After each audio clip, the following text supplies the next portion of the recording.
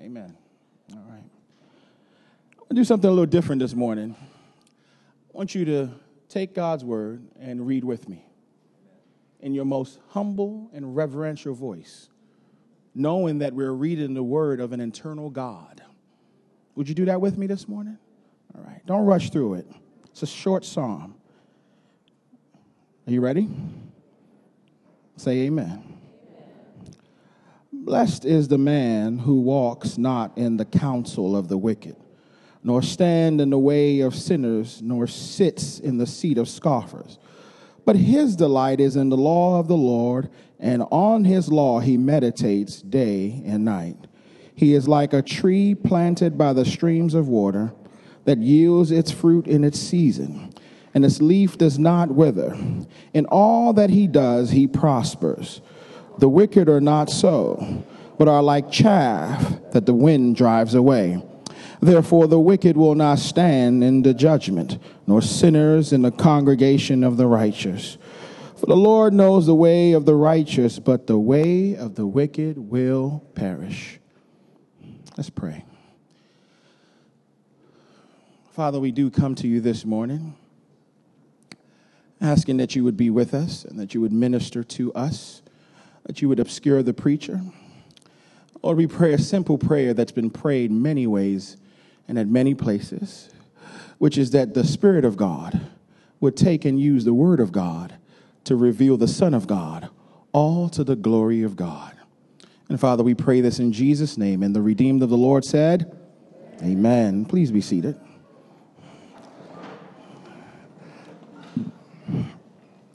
Now, some of my brothers who have come before me have spent some considerable time giving you general information about the Psalms. They've explained to you the sort of nature of the Psalms, the flow, the ebb and flow of the Psalms. And for you who are new to us, I do want to just share some tidbits about the Psalms. It's 150 Psalms that are basically broken up into 5 books, 5 sections, if you will. The Psalms deal with the range of the human emotion, be it anger, grief, despair, anxiety, anything you can deal with as a human being, you can find in the Psalms. Perhaps that's why many of us relate to the Psalms. We find peace and consoling in the Psalms because they give us a place where we can express ourselves without being judged. Whatever you're going through, I guarantee a psalmist has gone through worse. And you can see those things, you can experience those things, and you can see it from a God perspective.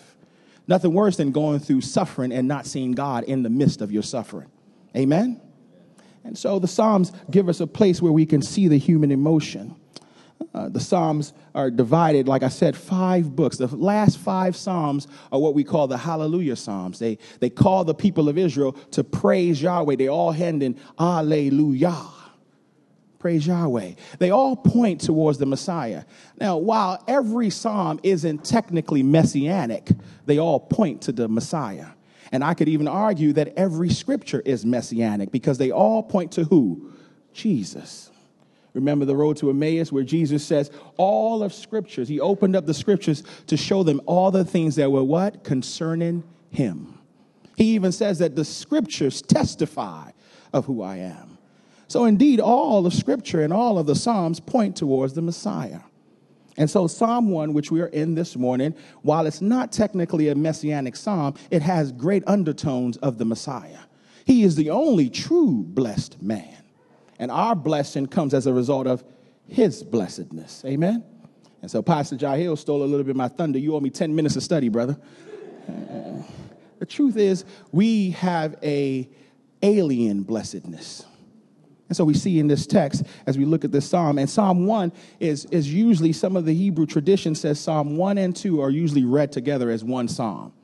They serve as an introduction into the book of Psalms. I would even argue that Psalm 1 is pivotal to the right and proper understanding of the entire Psalms. So no pressure on me this morning, all right? No pressure to open up this psalm. Psalm 1 opens up and says, "Blessed is the man who walks not in the counsel of the ungodly, nor stands in the way of the sinners, nor does he sit in the seat of scoffers." It says here that but his delight is in the law of the Lord, and in the law of the law he meditates day and night. It says he is like a tree that is planted by the streams of water, that yields its fruit in its season, and the leaf does not wither. In all that he does, he prospers. The wicked are not so, but like chaff, they are driven away by the wind. Therefore, the wicked will not stand in the judgment, nor sinners in the congregation of the righteous. For the Lord knows the way of the righteous, but the way of the wicked will perish. The psalm opens up with a blessing. Psalm 1 opens with a blessing. Psalm 2 closes with a blessing. And there's a lot of themes that are connected with these two psalms that form what is called an inclusio, which is a way that the writer shows you that these two psalms are written together and meant to be read together. But Psalm 1 opens up. It's as though the psalmist looks at this man that is blessed and says, congratulations, you are a happy man. That's the definition of blessedness, to be happy. Now, in our day and time, happiness doesn't have the weight that it has in biblical times. Everybody wants to be happy. Pharrell Williams made that popular. Every single body wants to be happy. And happiness is akin to now a feeling, a fleeting emotion. But biblically, happiness is your condition. Which brings me to my point that I'm going to sort of hang our thoughts on 4 movements that I see in this text. So if you're taking notes or you kind of want to follow along, there are 4 distinct movements that I see in this text. First, we're going to see the condition of the man. He's blessed. Then we will see the conduct of this man, his do's and his don'ts. Then we're going to see the comparison of this man, what he is compared to. And then we will see the contrast of this man, what he is not. Does that make sense? So we're going to see the condition, the conduct, the comparison, and the contrast. Is that up on the screen? I don't have eyes behind me. Okay, good. The condition of this man, he is blessed. The normal Hebrew word that is used for blessed is the Hebrew word Baruch. That's not the word that is used here. Baruch means to be blessed, to have praises on you, to have favor from God. Here, this text is the word ashrei, which means to be happy. And when you're defining words in Hebrew, we have what are called concrete meanings and abstract meanings. So it's not as simple as just looking at a concordance and trying to find a meaning, but you have to go a little deeper to the roots. And for our culture, where most of our names don't have meanings, it's hard to understand that. Our words have meanings. They have deep meanings. Meanings are not relative, but they're very concrete. The picture you're meant to see here when you see blessed is the word straight, level, balance. This man is straight. Now, growing up in the hood, every time somebody said, how you doing, we always answered, I'm straight. Didn't know I've been speaking Hebrew all my life. I'm straight. But it means to be right with God, to be in right standing with God. This person is straight. Such a person who is right with God is indeed a happy person. If you are right with the King of the universe, what do you have to be sad about? So the psalmist pulls back and says, this man who is straight with God is happy. Does that make sense? It's a condition, not a feeling. You know the difference? Feelings go and come. Your condition in God is permanent. That's an amen moment for Christians, because we understand that regardless of what happens, the Lord is who sustains our happiness. In fact, this message could be the source of happiness. This is where true happiness is found. So this is the condition of the man. Now we see the conduct of the man. Now, quick note, man here does not mean males. It means person. It's a way that the Bible says all of mankind. So it's not just saying that only males can be happy, as much as males may like that. But it's saying that all of mankind, this person. So you could easily interpret this, oh, the happiness of this man. Now, I remember my professor would always remind me that this is in the plural form. So this is, oh, the happinesses of this man, the many joys of this man who is in right relationship with God. This is his condition. Now we see his conduct. They give us 3 things that he does not do. He does not walk in the counsel of the wicked. He does not stand in the way of sinners. And he doesn't sit in the seat of scoffers. Now there's 2 ways you could take this. One way is to see these as synonyms. And so when you look at your text, you see way, and you see you see walk, you see stand, you see sit. That are those synonyms. Those are all synonymous to say the same thing. So when you see counsel and you see way and you see seat, those are also synonyms. And wicked, sinner, and scoffer, synonyms. That's one way to look at it, so that the thrust of this passage is that you are asked to not be directed, defined, or detained by sin. And I like that. The point of the text is that your way of life should not match the way of life of sinners. That the blessed man does not conduct himself like the world. It makes sense. The second way you could take this is to see this as a progression. That this man walks, he stands, and then he sits. It's an increase in comfort with sin.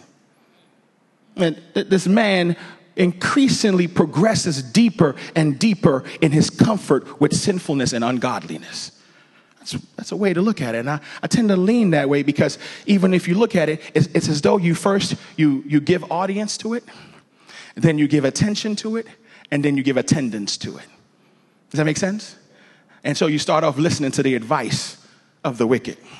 That counsel is more important than God's counsel. You start little compromises here and there. Then you start to walk and stand with them. Now they have your attention. And then you begin to sit. Notice it didn't say sit with, but it says sit in the seats of scoffers. You become them. You become the very thing that you said you wouldn't. I know the progression of sin personally. She said hi. I said hi. Well, I'm married, but she's not. And I'm just trying to minister to her. I'm just trying to evangelize. Then you start making your way around to where she does say hi. You start making your way around the office. And perhaps you even say, let's go out to lunch. Harmless lunch. You begin to make compromise. Or perhaps he's married and you want to date him. You don't want to date him, rather. And you just want to be friends. And she say, he's just a friend. And you want to be friends. You just want to get to know each other a little bit. And again, I'm just trying to bring him to the Lord. The Bible says, be at peace with all men. I'm just trying to be at peace with this specific man. Compromises, little by little. I remember watching this one program, and there was a drug addict, and she was confessing her testimony. She wouldn't have called it that, but she was talking about her addiction and how far it took her. And she began to say, she said, when she first started getting high, she said to herself, I'd only get high on weekends. Then she said, I'd only get high when things get hard. And then she said, I'd never lie to get high. I'd never steal to get high. I'd never rob. I would never betray confidences to get high. Finally, she has on her list, she says, I would never prostitute myself to get high. She said she was basically making a list of everything she would eventually do to feed her sin. I know what that feels like. Friend, I know what it's like to make little adjustments in your convictions, to make little modifications. And then before you know it, you feel the erosion of sin and you don't even know who you're looking at in the mirror anymore. Sin will keep you longer than you ever intended for it to keep you. It will cost you more than you ever intended or are willing to pay. This blessed man doesn't even walk with it, let alone stand with it, let alone sit with it. The happy man conducts himself. He does not walk in their counsel. He does not stand in their way, and he surely does not sit with them. There's a progression of sin that we have to be careful of. So this is his conduct. This is the things he doesn't do. It's funny because sometimes we Christians just want to focus on the things we can do sometimes. And all these don'ts are like, these are rules. But it's not that the rules make you blessed. It's that because God has blessed you, you conduct yourself. It's not a cause and effect. It's an inference and evidence. And based on the evidence of your action, we know you're blessed. This is what the psalmist does. He looks at this man. He sees the final picture and says, happy is that man who doesn't walk in the counsel of the ungodly or the wicked. So we see the conduct. Now we see what he does do. Notice there are three things he doesn't do, but there's only one thing that he does do. What's that? He meditates. Notice it didn't say he delights. It says his delight is in. He's describing him that he does delight, but he's saying the thing that he does because he delights in it is what? He meditates on the law of the Lord. And in that law, he meditates what? Once a week, twice a month, biannual, He meditates day and night. The psalmist here doesn't make a distinction between your desire and your devotion. If you say you love God and you say, brother, I can't find time to get in the text, the psalmist says you're lying is because you don't desire God. You make time for what is important to you. You make time for what you desire. Nobody had to tell me how to sin. I was desirous of sin. This blessed man desires the law of the Lord, and therefore he meditates. To desire means to be pulled into it, to be bent into it. He has a proclivity, a predisposition into the word of God. And then he meditates on it day and night. What's it mean to meditate? Again, when you're thinking about words in Hebrew, you're thinking abstract meaning and concrete meaning. So the abstract meaning means to murmur, to repeat, to ponder, to think on, to talk about it to yourself over and over. So he talks about the word of God over and over. He repeats it to himself daily. Some of us, we read the word at 7 a.m. and by 7 p.m., you don't remember what you read. Right? Am I by myself? The only unsaved person in here, huh? Sometimes 2 minutes after you read, you can't remember. But this blessed man meditates. He keeps on rehearsing the goodness, the truths of God, even in the face of adversity. That's the abstract meaning. The concrete meaning is a lion who is cooning over its prey. It's of an animal that eats, regurgitates, and is cooning. You ever seen a lion eat? You ever seen a lion eat? They will get every part of that meat off the bone. You try to take the food out of a lion's hand, you will quickly be absent in the body and present with the Lord. Is that how we feel when it comes to the word of God? Is there a dogged, ferocious appetite for God's word that if the phone rings, no, not Twitter today. No, I'm with the Lord. Some of us are looking for excuses to get out the text, so you keep looking at your phone like, hey, hope somebody called me, hope somebody. But this is a picture of somebody who has a ferocious appetite. His fervency for the Lord leads to his frequency in the word. Do you get that? His passion leads to his reading of the text day and night. Now, you have to keep in mind, in this time, in this historical context, they didn't have Bibles available for everybody. We got like 8 million versions right now. They had one. And sometimes the only people that had it were the priests, the people in the temple, and the rich people who could afford to actually have papyrus put together. So this actually calls to mind a memorization of Scripture. They memorize it. Remember a few months ago when Pastor T had us, I wish we'd do that again. Remember that wasn't an indictment. You made me feel bad right there. She said, yeah. So you get on your business, Pastor. But that was helpful. And I love it because John Piper said it this way. He said, when I get old and senile, I'm not reading the text. I want to call back those things that the Lord has placed in my spirit. And so I memorize the text so that if my vision goes as I get older with age, and my hearing goes as I can remember and recall. There are people who have suffered from dementia who can recall Scripture. They lock it in their system and they think on it and ponder on it day and night. One of the passages that I love so much, there are two specifically that I love so much that deals with what it means to meditate, is Deuteronomy. Is that right? Why I sound weird? Deuteronomy? Sorry. The word that starts with D, one of them Pentateuch papers. Anyway, Deuteronomy 6, the Shema, one of the most pivotal passages in Israel. Look at it real quick with me. It's worth looking at. Deuteronomy 6, and particularly verse 6. I want you to see a biblical picture of meditation. Because without fail, having had the opportunity to walk quite a few brothers through recovery from sexual immorality and sexual addiction, having been redeemed from it myself, we sit down and I have what is called an intake meeting. Start to ask questions. What have you done in the past that have worked and hasn't worked? 9 times out of 10, the word of God is never mentioned. The meditating on God's word, I wonder if it's because we have a low view of the power of God's word. I've done these practical things, which are important, but then I ask them, what about your devotional life?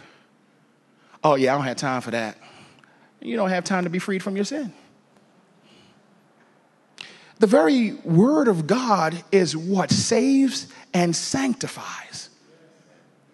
And I tell them, I said, brother, I ain't got no secret for you except to stay and abide and meditate on the word. And without fail, those who hear it are freed in God. I'm not saying it's an easy process. There's a lot of changing of your conduct so that your condition can match your conduct. But invariably, that never comes up. And I'm always fascinated by that as Christians who believe in God, who say we profess to believe in God, the word of God is the very last thing, if at all, that we actually go to. Deuteronomy 6. This, context-wise, is Israel being given instructions by Moses. They're entering the promised land, if you will. And the Lord is trying to ensure that there is a progeny. Is it progeny? Why are my words missing this morning? Is it progeny? Okay. There's a generation of those who would love God, who would know God in the future. And so the Lord says, this is how you do that. Watch it, what he says. He says, and these words that I command you today shall be on your heart. You shall teach them diligently to your children. Watch this. You shall talk to them when they sit in your house, when they walk in the way, when they lie down, when they rise. You will bind them as a sign on your head. You will bind them as frontlets on your eyes, and you shall write them on your doorpost and on your gate. Do you get the picture? You need to be in the word, saturated day and night. I remember when I first met my wife, she had a Jeep Grand Cherokee, and I walked in that car, and it was Post-its everywhere. Psalm 8, Psalm 9. I was like, girl, you all right? Next thing I was expecting was she had aluminum foil on her head or something. Like, I didn't know what to expect. And I realized, and I realized that what she was doing was saturating herself.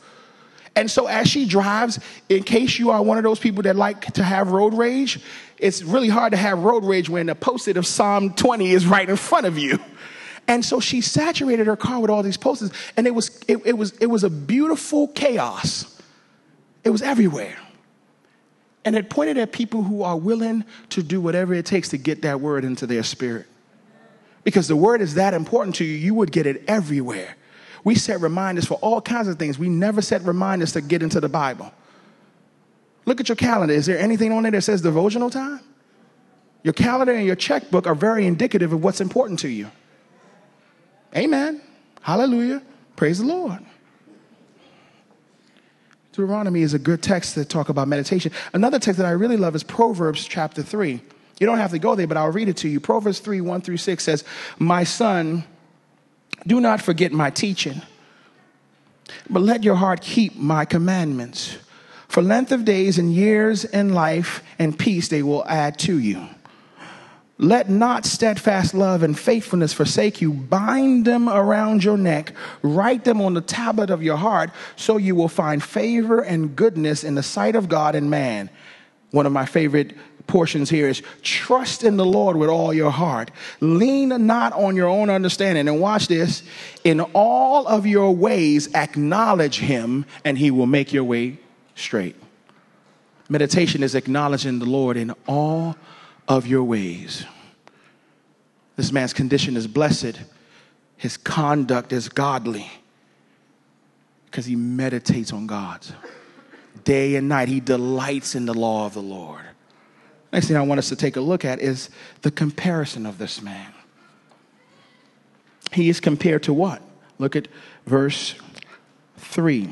He's like a tree planted by the streams of water that yields its fruit in its season, and its leaf do not wither.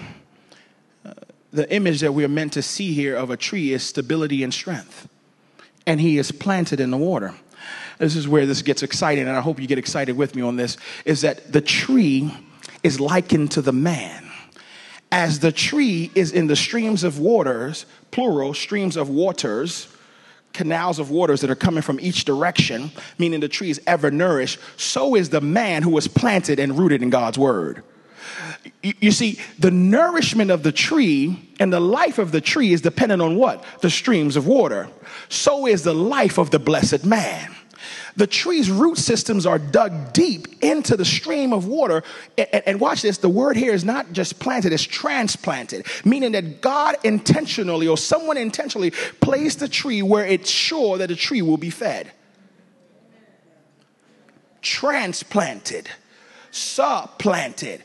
The man who is delighting in God's word and meditating on it is like a tree that is planted in its very sustenance. He gets fed day and night in this word. So he is strong. He is stable because he's on a stable foundation. The stability of the man is not in the integrity of the man, but in the integrity of his foundation. His root system digs deep into God's word. So that's why whatever come what may, whether drought or no drought, whether rain, whether sun, he is stable in the Lord because he's fixed in the Lord, and on his law he meditates day and night. It's a beautiful picture, a beautiful imagery. His root system digs deep. I love the way Jeremiah says it. Jeremiah 17:7 says, "Blessed is the man who trusts in the Lord, and whose trust is the Lord." Get that? Look, he makes sure he makes it clear. We ain't just asking you to trust in the Lord, but God himself is the trust. For he will be like a tree planted, supplanted in water, that his roots extend into the streams. Watch what it says here. Well, it doesn't say here that because his roots extend that he'll never go through hard times. But he says here, and he will not fear when the heat comes. When the scorching sun shows up, he's not afraid. Even though it may hurt, it may batter him, he is rooted in God, so he withstands. So his fruit comes at a season, and so his leaf does not wither, because he is what? He is planted and rooted in the law of the Lord. Oh man, I was expecting a little more happiness than that, but okay. In the words of D.L. Moody, the trees in God's garden are evergreen. They don't wither. Though the scorching sun may come, though there might be a drought on the surface, their sustenance, their life is not dependent on superficial things. It's dependent on the root in God. Does that make sense? They're not superficially happy. They're happy in the core. And so this man is planted. He's likened to a tree.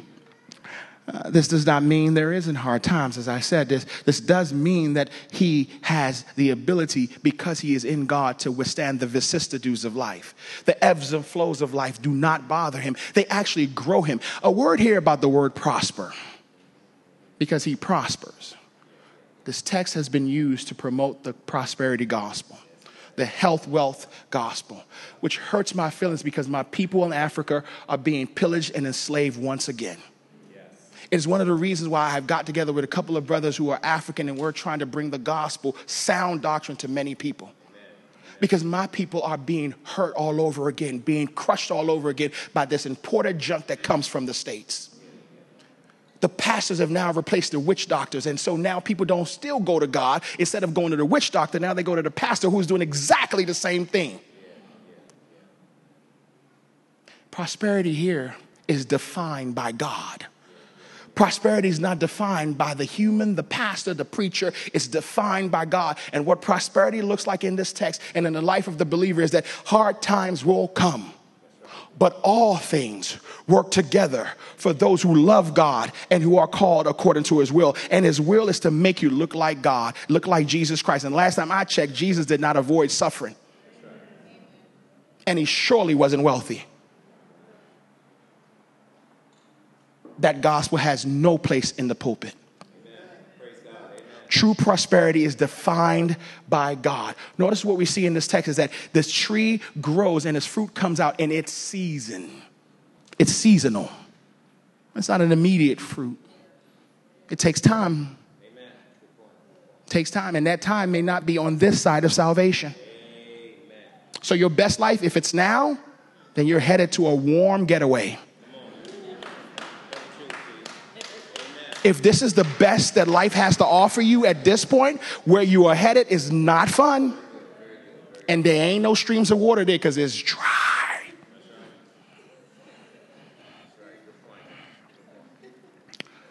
This man is compared to a tree that prospers.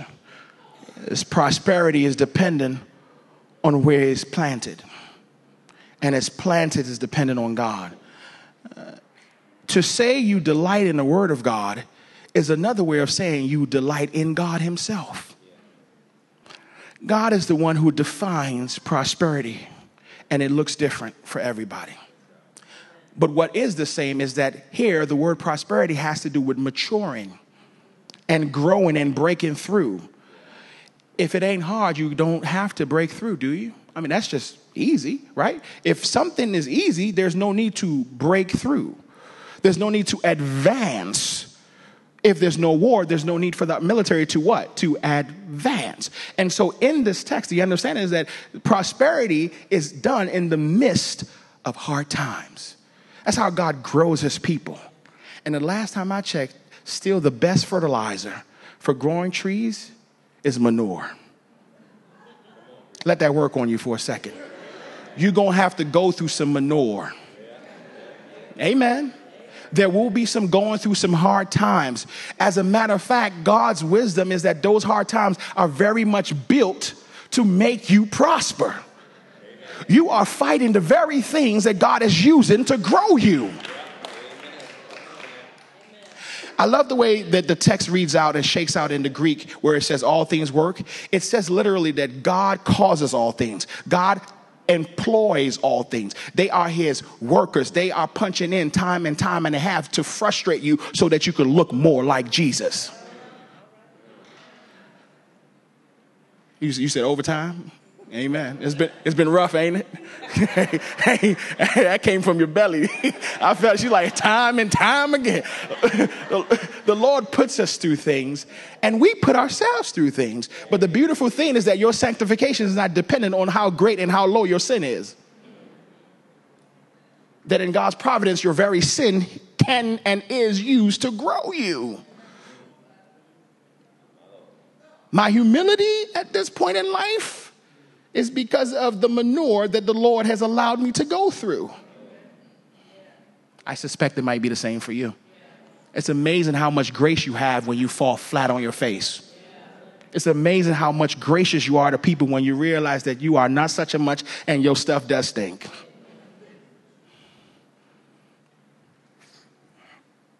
We see the comparison of this man. He's like a tree. So we've seen the condition, the conduct, and the comparison. And now here we see here in text, in verse 4, the contrast. It says the wicked are not so. Literally it says not so the wicked, not so. It's a double negative. It's making an impact. It's letting you know that they don't look anything. What are they not so like? They walk in the counsel of the ungodly. They stand in the place and the path of sinners. Their delight is not the law of the Lord, but their delight is their own will. And so they're not so. They're not like this blessed man. You could call them the cursed man. The term wicked here is a generic term for speaking with anybody that doesn't have God in their life. That's why some of your texts might possibly say ungodly. That's how I learned the verse. Blessed is the man who walketh not in the counsel of the ungodly. These are the people who are without God. And so he says that if you don't have God in your life, you are not steady and strong and sustainable like the tree, because you're not planted in the streams of water. You're planted in a fallow ground that gets no water, no irrigation. And so you're not so. And he says, therefore, he says, but they are like what? Chaff. You know what chaff is? So when the farmers grow wheat, they harvest the wheat. And they harvest the wheat and they take it to what's called the threshing floor. Can't tell you how many prophetic sermons I've heard on the threshing floor. But they take them to the threshing floor. And what happens on the threshing floor is that the cows and the mules, they come and they begin to stump and thresh, ergo the name threshing floor. They begin to thresh on the wheat. And then this thin layer called a husk, a chaff, falls off. You pick it up, it's very flimsy, it has no substance, it's nothing to it. You could easily just let it go and it will blow out in the wind. He says, unlike the strong tree that's able to withstand the pains, the plights, and the problems of life, the wicked who are not in the Lord are like chaff that are easily blown away. Now, this is a great picture of the final harvest. Because when you are having the wheat, you let the wheat and chaff, they grow together. They're part of each other. And then the threshing comes. And then the Lord in his glory separates the wicked from the righteous. It's a beautiful picture of the end times, that the Lord is finally and faithfully going to finally get rid of all sin. That's a good thing. That there is coming a day when the Lord separates the wicked finally from the godly. The imagery here is very, very pregnant. It is showing that this man, this blessed man in view, this happy man, this man who is straight with the Lord, will withstand the times. But unlike it, even though it may look like the unrighteous are flourishing, even though it may look like they are gaining and they are being fed, as David said, their bellies are being full, but in the long run, they are just but chaff, which would be finally blown away in the judgment of the Lord. And you see that a little later. And so they are chaff, they are blown away, they're driven away. I can't help but notice that the word wind here is also sometimes used for spirit. And that at the presence of the Spirit of the Lord, the ungodly cannot stand. And that when the glory of God is in a place, the wicked cannot stand. It's a beautiful imagery here of God's. The Bible says that the world flees from the face of the glory of God. Because he's awesome and wonderful and he is holy. So we see the contrast in there. And it says here, therefore, why for? Well, whenever you see therefore, you ask wherefore, right? You know that, right? Right? No? I'm the only one ever gone to black church? No? Whenever there's a therefore, there's also a wherefore, right? Because what is it there for? Does that make sense? And so he says here, because they are like chaff, right? The wicked will not stand in the judgment. Now, there's two ways that you can take this. You could take this as the ongoing judgment of God on the wicked, as in the Lord at any time can judge the wicked, even in this present age. The reason I don't lean that way is because what we have learned, and if anything has shown us, is that it seems like the wicked are gaining. And so you see all through the scriptures that the people of God keep asking, Lord, how long? Lord, how long before you fix these people? How long before your glory is shown? How long before your judgment comes? This cries all the way through Revelation, where the Bible says that the spirits of the holy ones are crying, Lord, Maranatha, how long? Do come and bring your judgment. So we know that this cannot maybe just mean a temporary or temporal judgment. But here in the text, and you see it a little later, but there's a definite article that's there, right? It doesn't say a judgment, nor does it say judgment. There's a term, there's a preposition that goes before this word in the original language that makes it a definite. In other words, I'm talking about a specific judgment. Well, what judgment could that be? That's the final white throne judgment. That like chaff, even though for a season chaff and wheat look similar, even though for a season chaff is growing with the wheat, there is coming the final judgment of God, where the chaff will be blown away and the wheat will remain. The question that the people have to always ask is, am I chaff or am I wheat? Perhaps you're here, you've never met the Lord. Your destiny is chaff. If you do not have the Lord as your personal Savior and your righteousness is built on you and what you have done, the indictment of Scripture is that you are chaff that cannot stand in the judgment. Conversely, if you are here and you are God's, you must continue to examine yourself to see whether you're in the faith, but to be happy in the fact that your future is sealed by the Holy Spirit and that you're not chaff. Incidentally, as we look at the word wicked, think not that only unbelievers fit into this category. this term wicked can also speak of the functional atheist. In other words, the person who lives as though there is no God. Having been in Christianity long enough, I know seasons of my life that I look more like the wicked than I do than the blessed. And so the Christian must continue to examine themselves to ensure that they do have a blessed assurance. To make sure that they are living a life that is in accordance with God, understanding that the ability to even live that life is because God has given it. God is the one who gives the grace for that.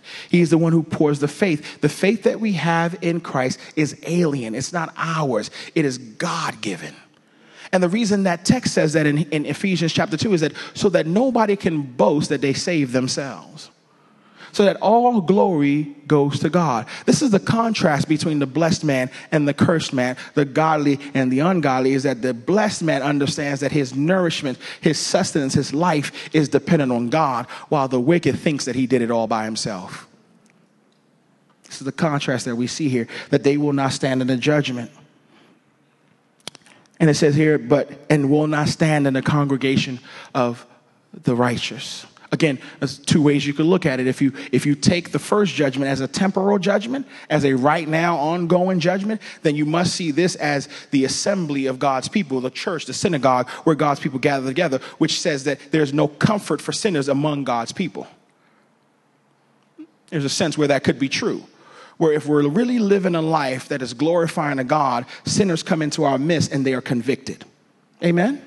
That's true. There's some truth to that, right? We become either convicting or contagious. They either walk away and say, that's too much for me. Or they walk in and say, I want that love. What is this love that you are experiencing now? So you're either going to be convicting or contagious. So there's that piece. Or you can see this as the final gathering, which I think plays into the fullness of this text. The final gathering of all God's people as wheat. The wicked will not be found. They will not be in the midst when God's people are finally collected of all eras, of all generations. They come together before the throne of God, worshiping God for all eternity. You will not find the wicked in their midst. I think that's what this text is saying. And he says here, the last contrast. For Yahweh knows the way of the righteous, but the way of the wicked will perish. God knows the way of the righteous, but the way of the wicked will perish. Every time I read that passage, I often think something's missing. I would think if it's a one-for-one, that it would say God knows the way of the righteous, but doesn't know the way of the wicked. Does that make sense? Like that would be a one-for-one correlation. That's if you take the word know to mean just awareness or knowledge or understanding of something. Some texts actually translate this that God watches over. In other words, this is a presence and a preservation of God. God has a preference for his people, so he preserves his people.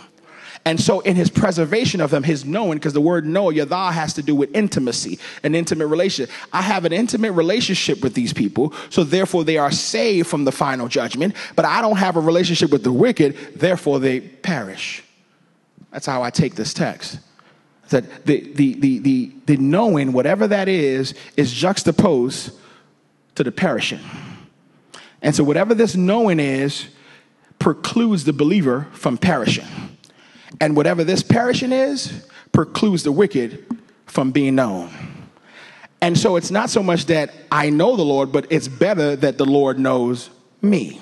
If the Lord claims you and there's an intimacy in there, there's a koinonia, there's a fellowship, there's a friendship, there's a camaraderie, if you will. There is a connection, there is a love, a delight, a meditating on the Lord, then you don't perish. Which is why I think the first judgment is a final judgment, because this also says not just that the wicked perish, but what does it say? The way of the wicked. The sort of lifestyle, the system of the wicked. But that doesn't happen in this day and age. That happens in the future when the Lord finally does away with sin once and for all. Hebrews says it this way. He first appeared to conquer and to die and to be sacrificed. Now he's coming back again to finally do away with sin. The Lord is coming back finally and faithfully to forever, once and for all, remove the power, the presence, and the penalty of sin. Does that make sense?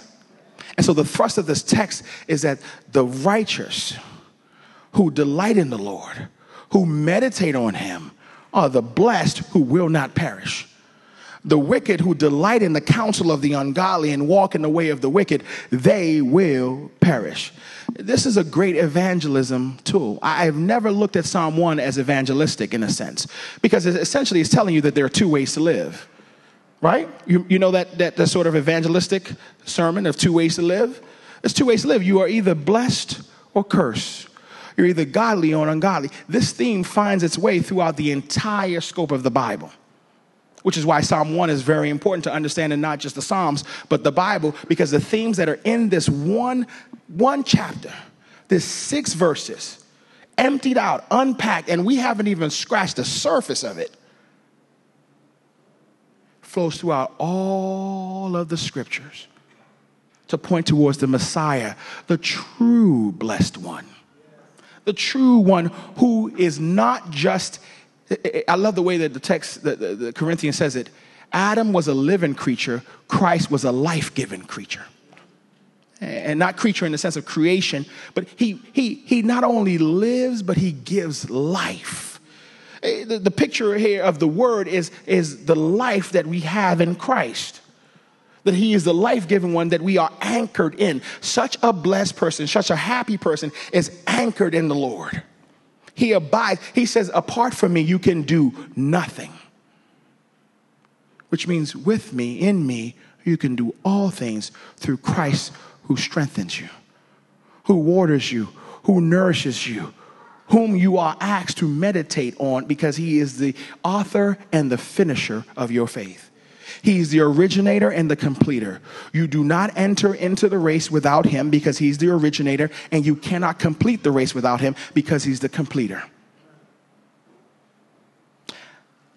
This is what we see in this text this morning. We see the condition of this man as blessed. We see his conducts, that he will not play with sin. He would not get near sin. You know, the Nigerians have a saying, if it's not good to eat, it's not good to smell. If you're not going to eat it, don't smell it. Don't sniff it. Don't get near it. Don't pass go. Don't collect money. Just go straight to jail. He doesn't make any compromises. He doesn't allow the corrosion of sin to begin to eat at his soul until he can't recognize himself. Conversely, while he doesn't do those things, the one thing he does do is he delights in the Lord and he meditates therefore. He anchors himself in the law of the Lord because that's what nourishes him day and night. Just like the lion who doesn't know when his next meal is coming, he eats the word of God like it's the last time. He consumes it so much so that he's consumed by it. He meditates day and night. And then we see the comparison that because he is meditating day and night, he is likened to a tree that is strong and stable, not because he's good on his own, but because he's anchored in the streams of water that nourish him day and night. And he is contrasted then to the wicked who are not nourished by the Lord. There are 2 ways to live. Choose this day if you will follow the Lord or you will follow yourself. There are 2 people. Those who say to God, your will be done, and those to whom God says, no, your will be done. And our will always end us in destruction. But his will sustain not just now, but into the life to come. Eternal life is not yet in the future. It starts now in Christ. Let's pray.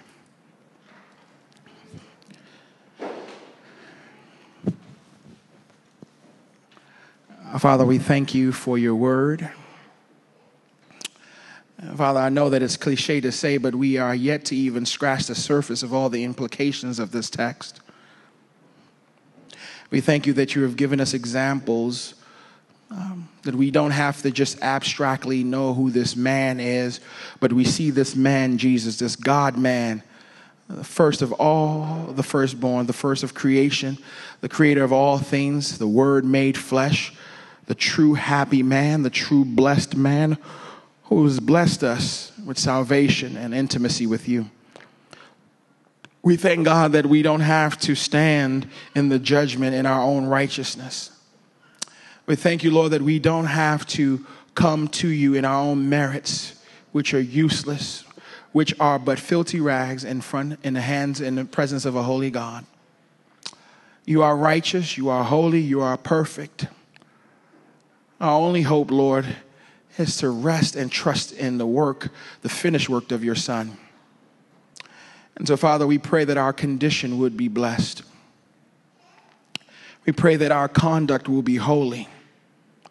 We pray that in the interim, as we even live in this world, that we would be compared to trees who are established in you, firm and fixed.